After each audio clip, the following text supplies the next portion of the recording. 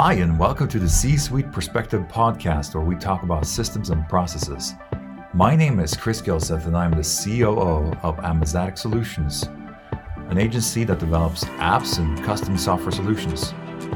The mission of this podcast is to bring together experienced leaders so that we can share ideas and together elevate the industry. If you want to be a guest on our show or know somebody that's a good fit, go to go.amazatic.com/apply. That is go.amazatic.com/apply. Hi, everyone. This is Chris with Amazatic, and you are listening to the C-Suite Perspective, where we talk about systems and processes. Today, I have the pleasure of having with me Diana Ball, the CEO of Thoughtbot. Welcome to the show. Thank you, Chris. It's fun to be here. Yeah, and we're grateful to have you here. I'm actually really looking forward to this conversation, partly because you and I are kind of in the same space, the tech space, and doing software development, but also because there's been so much talk about women in tech, and you have a fantastic background with a lot of executive roles that you've had, especially within marketing, but also now moved into the CEO position that you have with Thoughtbot. So, I think we all, women, man, wherever we come from in the world, we all have different, unique insights that we can bring to the table. And I love every opportunity to learn from anybody I can, and I hope that we can have a great time here today. We had a little chat in the kind of the pre-show here, if you want, and felt that you have a lot of good things to bring, and I'm really excited to hear what you have to say today. So I wanted to kind of ask a little bit first before we go into Thoughtbot and what you guys do there. Tell me a little bit about your kind of career trajectory, because like I said, you have an extensive list of experience. If you go to your LinkedIn profile, I mean, there's a lot of good stuff there. Yeah, I'm sort of like a cat. I think I've had 9 lives. I can start at I've kind of come full circle. In the beginning, I put myself through undergrad and grad school by working in tech. So at first I was a software development support, and then I became a webmaster when they used to use that term way back. And then when I graduated with my MBA, I moved away. I started to move away from tech, and I moved into business development roles. But I worked 10 years at an entertainment company, Univision, Spanish language entertainment company, and then 4 years at 2 different marketing agencies, one with IPG and another with MDC Partners. And then I moved into financial services with Liberty Mutual for 3 years. It was at Liberty Mutual that I fell back in love with technology, because I was working a lot with telematics partners and home security partners, and I knew I had to get back into tech. And then I found Thoughtbot, and I came full circle. So that's kind of how I made it all. And the common thread between all of them has been marketing and business development, primarily business development and strategic partnerships. Yeah, so I want to touch on that a little bit, but I do want to start a little bit before that, because I saw that back in 2000, you had a role of essentially implementing email and calendars and things like that across, the company that you were working for, which now is maybe more of a natural thing. But back then, there weren't too many companies that were doing that in a unified approach. Can you tell me a little bit about that? Like, what got that started, and what was some of your experience kind of going through that? Wow, that was a while ago. It was really at the start of the digital age, basically. It was at the very start of moving from analog into digital. And back then I was working for a law firm, and my job was to bring the digital to the lawyers. So teaching them software application tools, mm-hmm. and supporting them whenever they had something go wrong with the software application tools. And it was when you started to see Microsoft Office be deployed on a big scale. And we, so my role was just to help be that liaison to transition people from the time of using, I don't even remember what we used to use before, but somehow we communicated, maybe it was letter, and then transitioning over to email. That's what I did back then. And it was interesting because we had some folks who, I remember them calling themselves Luddites, and I had people who were resistant to transition and others who embraced it 100%. So, but that's the case with every change, I think. Yeah. So how did you handle that? Because even though that was a technology that was new back then, and obviously now a very common technology, over the last couple of years, a lot of people have had to gotten used to new technologies. But there's still going to be new things all the time. And whether it's technology or whether there's just a new policy or a new process or whatever it might be in a company, there's always going to be somebody that resists because they're used to the good old thing, kind of. Yeah. Can you share a little bit from what your experience, whether it's from back then or more recent years, some of the ways you handle that and some of the ways you can maybe share a tip? Because one of the things we'd like to do in this show is to share, practical tips that people can actually walk away from the show and say, I can implement that in my business right away. Yeah. I remember training a lot, and I remember walking people through step by step. So what I did for myself was to learn it as if I was teaching my 6-year-old self or my 5-year-old self or like a very young self. Mm-hmm. And I documented the steps that were easy for me to understand them. And that helped me explain things in a simple way or a simpler way to people who never used that technology before. And then I used a lot of images. I used a lot of first you do this and then you do that. But I made it so simple that in theory, I could have walked away. And if I gave them a piece of paper or a set of instructions, they could do it on their own. So that was my technique back then. And I used a lot of training courses. So I would have workshops and bring people into a conference room and just walk them through how to do it. We had course materials. It was basically like a classroom setting within an office and teaching people how to use the tools, and then being available to them when they came across an issue. There were people who were at the time I remember using WordPress. Was it Word? No, I don't even. WordPerfect. It was called WordPerfect. Yeah. And so a lot of the law firms used WordPerfect, and teaching them how to use that tool was understanding what kind of output they had to create. I worked with a lot of civil litigation folks, so they had to use, prepare court materials and things like that. So understanding what their output was and working to help them facilitate that output. Right. So you simplified it. You made it very visual, very kind of approachable to people. Yeah. Is that what you carried with you and how you do things today, or have you changed your methods on how you help people kind of overcome change resistance? That's interesting. I never really thought of that, Chris. I think I have carried that through for myself, but I don't really share that. It's just something that I apply to myself. But you're making me very introspective right now. I think I have done that. I do create. I'm a big checklist lover. I love checklists because it makes our lives easier. So if I have a process, I like to document it and know, okay, this is what I'm going to do next, and this follows after that.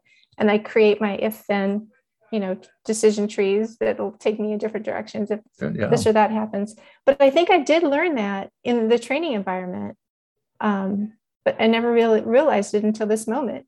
that's where it came from. Well, hey, you can walk away from the show with a new insight then. Yeah. Are you using this for yourself only though, or is this what you also do in your organization? Because now wearing the hat of a CEO, obviously, whenever you change some things, it kind of either comes from you or goes back up to you in some sense. I think it's a lot different now, and it's really interesting because at that time, I was kind of like one of the resident experts, right? I'm one of the people who really knew what to do on the digital side, and was teaching people.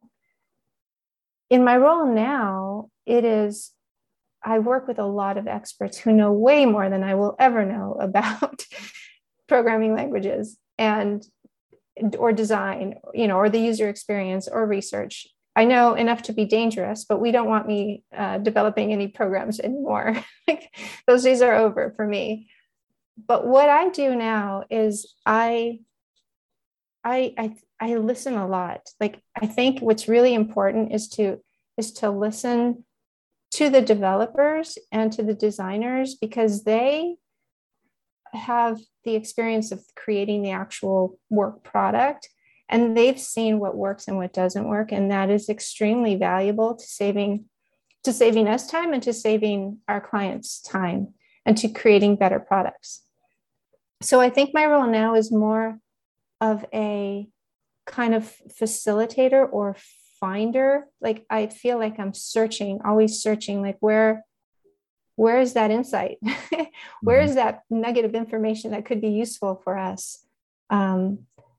And I feel that I start a lot of conversations with trying to be in listen mode and trying to absorb as much as possible. But it's very helpful because I'm dealing with a bunch of experts who really know their particular subject area very well. I'm more of a generalist, so I bring in that general perspective.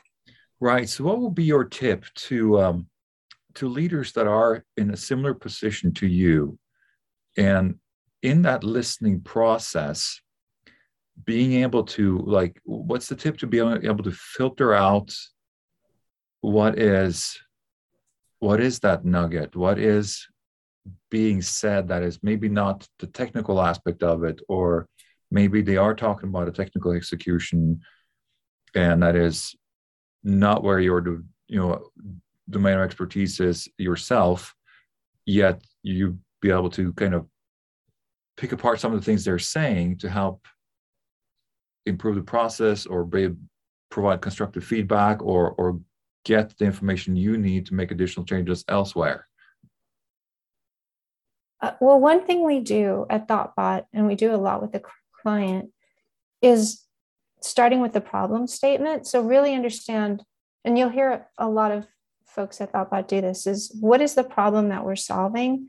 So we tend to start there, because you can't come up with a solution unless you know what problem you're solving. So we come up with that question again and again and again, and we'll try to just deconstruct that to determine, is this really the problem that we're solving? Is there a hidden problem underneath that problem that we say we're solving?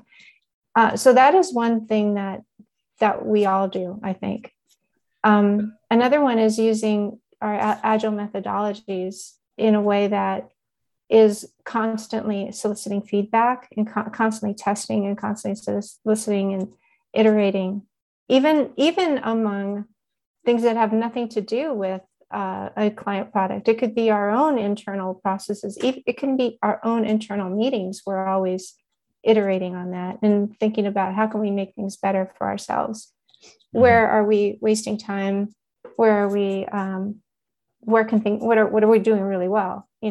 So I think those are things that are coming into play now.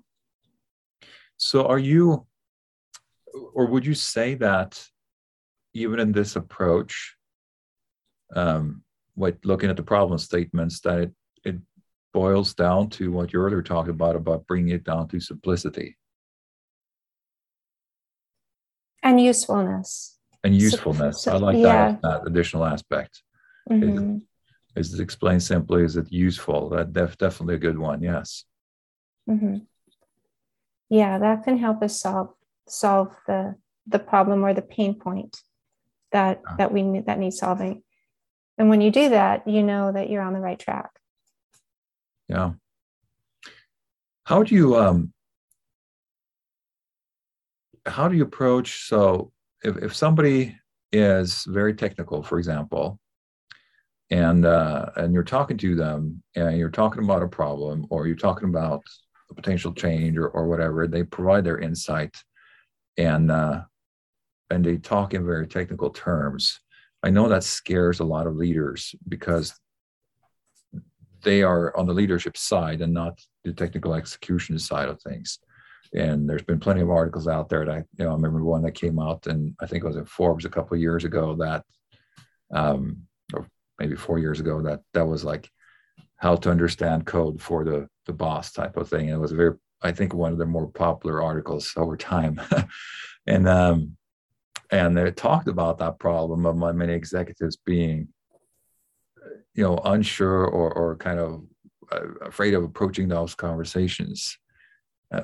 And you have some technical background, so I'm sure that helps you. But what are some ways of approaching those conversations that you can impart with others that may be scared of having those conversations with their very technical guys? Yeah, I think language today is more important than ever. And I think clarity is as well. So one thing we try to do actually is to remove jargon speak and to communicate in a way that could be understood. Mm-hmm. So it's important that even if let's say you're communicating with somebody who's not doing that, who's not removing jargon that they're accustomed to, then it's important to ask, what does that mean? And to get clarity on the receiving end, because it'll only help oneself if one asks for clarity. One may feel a little bit like, oh gosh, should I even be asking this? Shouldn't I know this? But it's better to ask than to not ask, because then you're receiving the information properly. Yeah. And it's interesting that you mentioned that, because that's one of the big words for me too, clarity. And I work on that a lot, both in my own communication, but also in the people that I work with, to make sure that the communication is clear. And I was part of a conversation this morning, actually, where they brought up the word or the phrase or statement that a lot of people say, if you present something to them, they say, it sounds good. Mm. Most of us think that that's a yes, right? Mm-hmm. Yeah. But the person that was talking about that said, no, it really just means it sounds good. I am not committed to anything. It just sounds good. You give the example of, hey, I want to invite you to this networking event coming up on Friday. Sounds good. And you come and pick the person up, and they're like, no, I'm not planning on going. It's, and we create these constructs where we think that these terms mean certain things, but a lot of times they really don't. We need to be more careful about that language and really seek that clarity, because if it sounds good, the follow-up question could be, well, does it just sound good, or is it something you're wanting to do, as an example? So I love that you brought that up. Yeah. One thing I've been doing, which is really interesting, I've just been doing this for myself. I haven't really shared this with any. Chris, you're like bringing all these things out. Awesome. I haven't even thought about sharing. So one thing I've been doing though is really paying attention to how whenever I'm using cliches, like, was that just a cliche that I used, and why did I use that? And what did I really mean by that? I've been doing that to myself and trying to catch myself, like, put your foot on the gas pedal. Like, what am I trying to say by that? Oh, so why don't I just say what I'm really trying to say? You know what I mean? I've been catching myself doing a lot of that and saying, can you remove your cliches, Diana, and just speak in a way that really defines what it is you're trying to say. It's harder to do than we imagine, because I think a lot of us, and then in this exercise that I've been doing with myself, I'm starting to see that a lot of people do this. A lot of people speak in cliches or in ways that are, just jargony, or like, I don't even know what the term for it is. No, but you're right. I mean, and it happens all the time, especially when we get into, our industry, whichever that one is. And then we start to talk to our clients and they're not familiar with that. And then they get confused. So it's an interesting exercise. And I think I'm going to try it myself. One that I've actually been working on the last few months is to remove using the word but in talk and especially written. And it's a lot harder than you think, because we use it all the time. All the time. Well, we got to connect and see how these journeys go after we chat here. I'd be interested to hear how your journey. I have found that when I remove the word but, I really have to think hard sometimes about how can I say this in a different way. And a lot of times it's been in a more clear way. And also, even though the word but itself is not, negative or connotes anything negative, it still oftentimes has this lingering feeling of, yeah, it's good, but kind of, Yeah. And so it's been very interesting to try to reshape my sentences and how I use them to avoid that. It's still a work in progress, but I've gotten a lot better. And so, it's fun that you're doing kind of something similar. And I want to try a little bit of that too, on removing some of those expressions or cliches like you talked about. So when you talk about this clarity, because I know, and you mentioned that a lot of your experience has been in marketing. And I know that in marketing, that's a big thing. It's focusing on the clarity of words and the message and everything.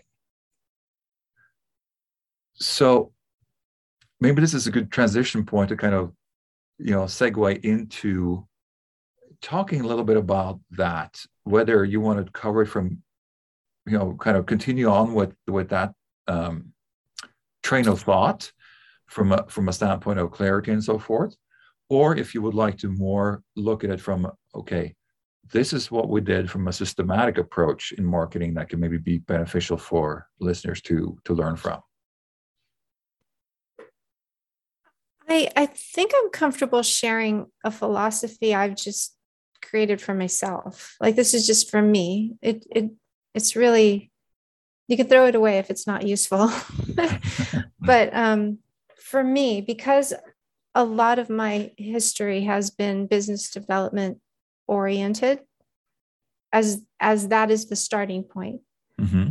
I feel like that's where everything starts. Like it starts with the strategy and it starts with the business development, and marketing comes later. And what I've seen at many companies is that they're generally happening at the same time, but in different places.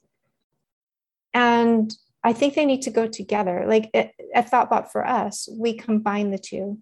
Mm-hmm. And it's really starting with the strategy and the business development, and really like, it's almost like, I'm going to make a cliche.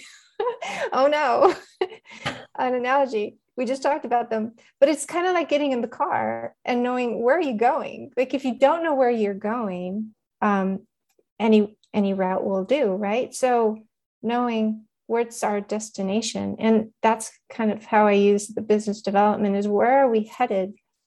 What is our strategic vision to get there? And then work in marketing at that point, as opposed to marketing doing a where are we headed exercise and business development doing a where are we headed exercise. They're kind of doing the same thing, but they're doing it in two different silos. Right. Why not unite and do it together and make it more of a seamless implementation? That works for me. And it's an approach I brought to ThoughtBot that is different than what we were doing before at ThoughtBot. But it's working really nicely for us. We're really enjoying it because we're speaking to the entire product development life cycle that we cover. Yeah, and and I think it's okay to use analogies because they paint good pictures. Cliches or jargons that may be a different thing, but Okay. um, but with what you're saying there, I mean, because you have the traditional, and I think it's being reduced across the board, but there's been traditionally a lot of either miscommunication or discontention between marketing and sales, and they've always seemed to be these separate beasts, kind of. And my thought has always been too, well, they really should work more in tandem. And so it's very interesting to hear that that's exactly what you're doing. Now, just for clarification or clarity again, in case people are a little confused between business development and marketing, because you say that, but a lot of times I know when I talk to founders, especially if they're a startup founder, they think a lot about their messaging, and which for a lot of people would be, this is our marketing, or at least our marketing message. So what is your definition then of business development versus marketing? So for me, business development, and I didn't prepare for this, Chris. I know. Tell me you're going to ask me this. So I might refine this definition as I think about it. But for me, business development is anything to do with growing the business. It's and that includes examining your financials, like examining your sustainability, examining your purpose and your mission and your values, the destination, the where do you want to go, and how much do you want to grow. Like all of these things go into business development for me. On the marketing end, they're more to do with how are we communicating? How is our message being received? And you may say, well, that sounds like two totally different things, but they're not, because once you define your business development on where you're going and what you need, you still need to convey that into a message of some sort and communicate it externally, either externally to clients or internally to your colleagues. And so they work together. That's kind of how I'm defining the two. Yeah. And, this whole conversation is just unfolding and on its own kind of here. So but I actually do like that definition. And I'm glad I asked for clarification, because a lot of times you see, if you look at a job board in a company and you see the role of business development, it's really just a sales role. And so I'm glad that you included all those other elements, because that is much more than sales. And that is really true business development, because it's looking at all the different pieces that go into the business. And so thanks for sharing that. And that makes a lot more sense, like why you feel that those are developed together. And it's a lot more fun. Like if we just say sales, that has one connotation, but it's fun. But business development is a lot more fun. There's just a lot more to do there, and a lot more to think about. And it's just so it's exciting.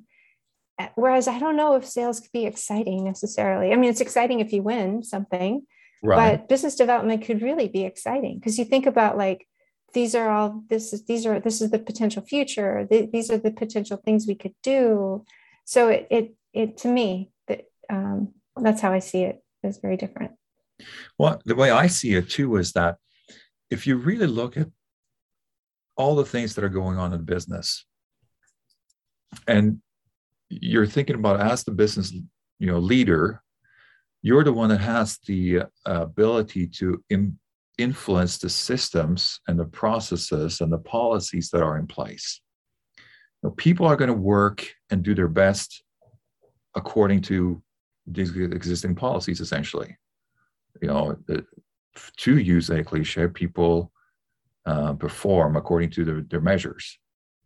But it's a statement to it, from reality, is if you measure this way, you're going to perform to live up to that measure. And so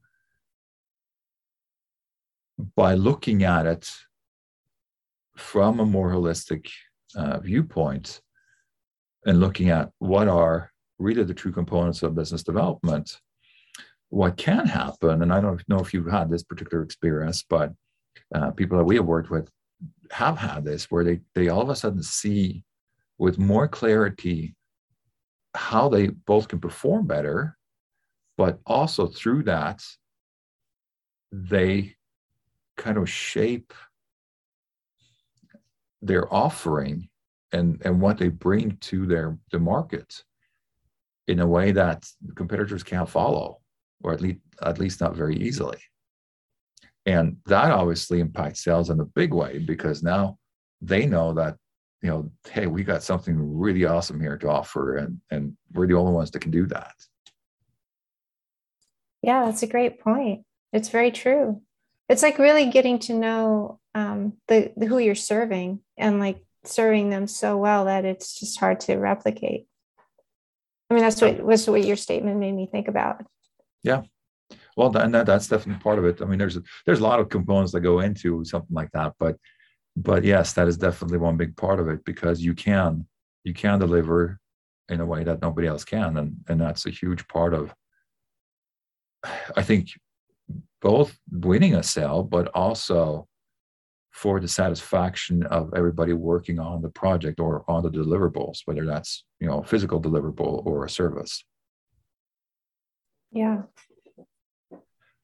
So when you do this, since we're talking about systems and processes in this podcast, do you have a defined way to do it? Do you have any kind of tips with regards to approach to marketing or even business development that you like to share with the audience? I think it starts with back to what we talked about in the beginning.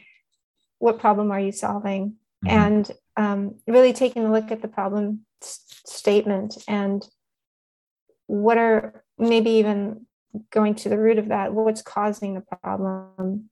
Are there some unmet needs? Are there some obstacles in the way? Is there something that needs to change completely? Like understanding that, I think, is always a good starting point. Even we talked about it in terms of product development, but I think it also applies to business development. Mm-hmm. So we've talked a lot about kind of what it is to lead, with an organization there. But what if you're a brand new startup and you're trying to figure all these things out? Because there's a lot of things to figure out in running a business and a lot of hats to wear. If anybody's listening and they are an entrepreneur or wanting to become one and start their own company, taking what you've just shared as far as the problem statements and so forth, but where do you go from there? Where do you start to kind of do business development or do marketing to get the word out there and start to get kind of the first few customers? I think it starts with passion and a real understanding of the problem. So this is a great time for entrepreneurship, because there's a lot of problems out in the world. And the more problems there are out there, the more opportunities there are to solve them. So because there's so many opportunities, because there's so many problems, it's like, where do you start, right? Start with the one that excites you the most, the one that really gets into your skin, says, geez, I feel my temperature changing when I think about this problem, or I feel my heart pounding when I think about this problem. That's a good place to start, because that'll give you the energy you need to do all the things that you need to do as an entrepreneur. And then, and it also brings with it, because you're so intimately connected to the pain and the issue that you're solving, it brings it a lot of ideas and a lot of potential. So that can help you narrow down the beginning. And then with these ideas, kind of thinking about priorities, where do priorities fit in, and thinking about narrowing those priorities to maybe some tangible ones that can really make a difference, maybe no more than one to three of them, and then that way, and really digging into each one of those three to the point where you've either made some progress on them or exhausted them and said, these three aren't priorities anymore. I'm going to now 4, 5, and 6 or something like that. Yeah. I think that sounds like a very sound approach. Really getting to know your customer, and absolutely you're right. I mean, I've seen so many times where people have big visions, and big visions cost a lot of time and money to bring to life and to get traction. It's much easier to start smaller and start testing with a much more narrow set of features or problems you solve, because there can be a lot of creative ways of doing that before you need to go in and, for example, spend tons of money developing a software or other things like that. So appreciate you sharing that. Yeah, it does save money in the long run too. Yes, it does. Absolutely. Now, we're getting to the end here. I just want to give you a chance to also talk a little bit about ThoughtBot and kind of what you guys do and who you serve. So we are a product development firm, and we're a product consulting firm. We develop applications. We serve entrepreneurs and enterprises. We help bring products to life, and we help solve problems with products. We cover the entire product development ecosystem. So from the time somebody has an idea, so let me walk you through the main phases. The ideation and validation is one of our units. It's called Ignite. Another of our units builds and goes to market, launches products. That's Liftoff. We have another unit that scales and transforms products or teams. That's Boost. And then we have at the end of the product development lifecycle, we have Mission Control that supports and develops, supports and maintains products. So we have the entire ecosystem covered. And anywhere along that, a client may have a need maybe for scaling and not need ideation or building, and that's fine. We'll just go right to the Boost team for scaling.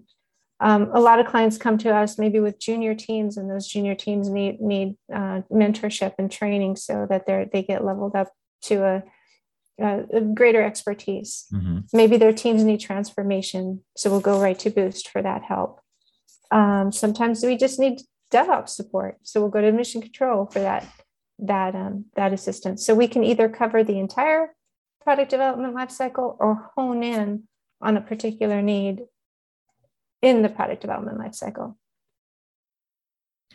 Well, good. And it's interesting, and this is the beauty of these shows. Like, in one way, people could say, well, Amazotic does all of those things too, more or less. We use different terms maybe for it. And I'm sure there's some, specialties in what you're doing that what we're not doing, and the other way around too. But that didn't preclude me from having you on the show, because I believe in everybody has value to share. Everybody, I worked with a guy, and he used to, and I'm not sure if he's the one that coined the term or not, but he's one of the few people I've heard it. And he talked about what he called co-opetition. Mm-hmm. And so I don't believe that we need to be afraid of talking to each other just because we're in the same space. I think that it's better to get to know each other, and I'm bringing this up because I want to encourage people, and people that are listening might say, well, why does Chris have Diane on the call here or on the podcast? Well, it's because of this. It's because we only gain by getting to know others and by sharing with others and building relationships. And so I would encourage everyone that is listening to do that. Even if they are your competitor, get to know them. And who knows, even though from the outside it looks like you're doing the exact same thing, you probably have different approaches to how you serve your clients. And there may be times where it makes sense to refer them to your competitor. And there may be times where it makes sense for them to refer them, a client to you. So don't be afraid of competition is, I guess, what I'm saying.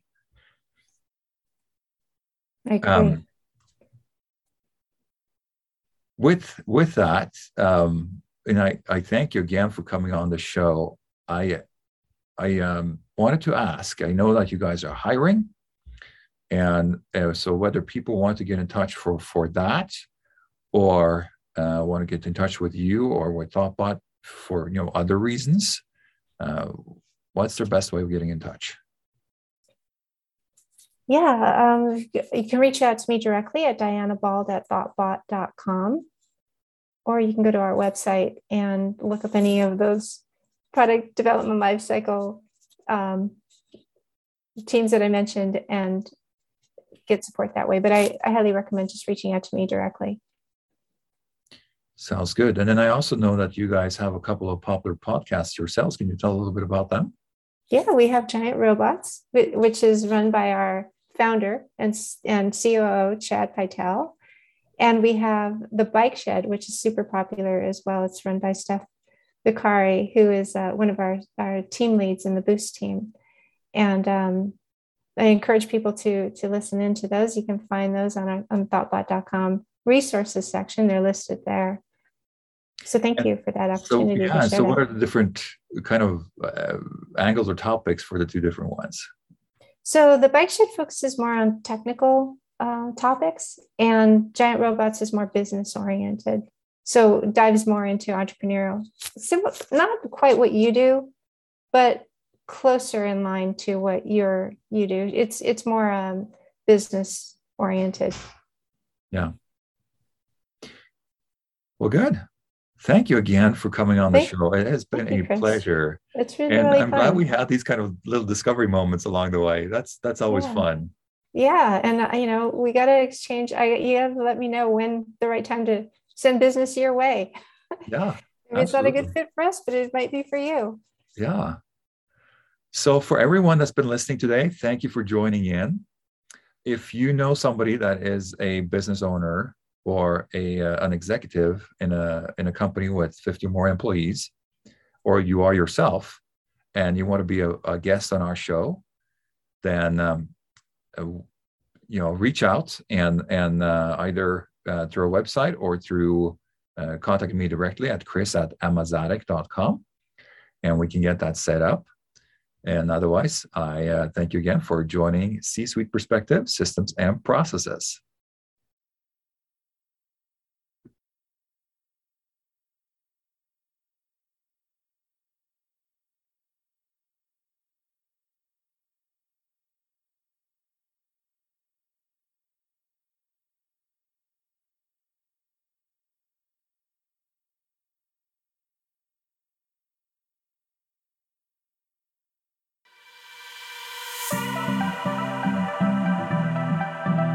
Thank you for listening to today's episode of C-Suite Perspective. If you would like to be a guest on our show, go to go.amazadic.com/apply. That is go.amazadic.com/apply. And don't forget to hit subscribe to C-Suite Perspective, Systems and Processes, and leave us a review. Feel free to also share it with your friends and colleagues through your favorite social media channels. And feel free to reach out and connect via social media or go to our website, amazadic.com. That is amazadic.com. My name is Chris, and I thank you for listening to C-Suite Perspective, Systems and Processes.